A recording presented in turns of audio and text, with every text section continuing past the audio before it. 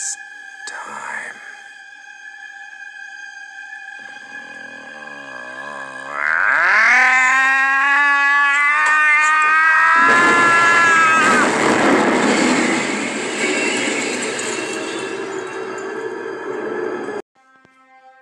Hey, this is the dude here with Perry Fan. We just got done watching Invasion USA.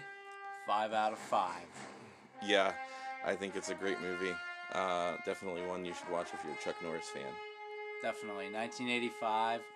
I wish I could go back in time and see it in theaters. Something we missed out on. Yeah, definitely look really grainy. I like the DVD. It's a VHS quality. What do you think? Do you think it was just slapped on there, basically? Well, when DVD came out and they said, oh, it's crisp, the sound is great, the picture is great. Well, sometimes you could always do better as time goes on. Now, Blu-ray is a lot cleaned up. And maybe sometime get the Blu-ray and check it out, check the features out. But it reminds me of the VHS that I once watched the first time I watched the movie. Yeah, unfortunately I didn't have that experience of watching the movie. I think the first time I watched it was with you. I just think it was cool that they let them destroy a whole fucking mall, essentially. Unless it was a set, but who would know unless we get that Yeah, Blu-ray and there's a documentary or something. Shout out Chuck Norris, give us that Blu-ray. That'd be great. But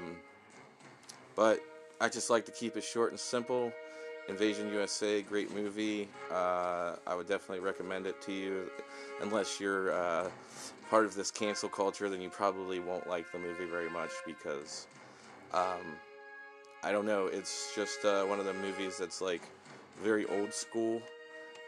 It still holds up, but the bad guys lose, the good guys win. That's pretty much it.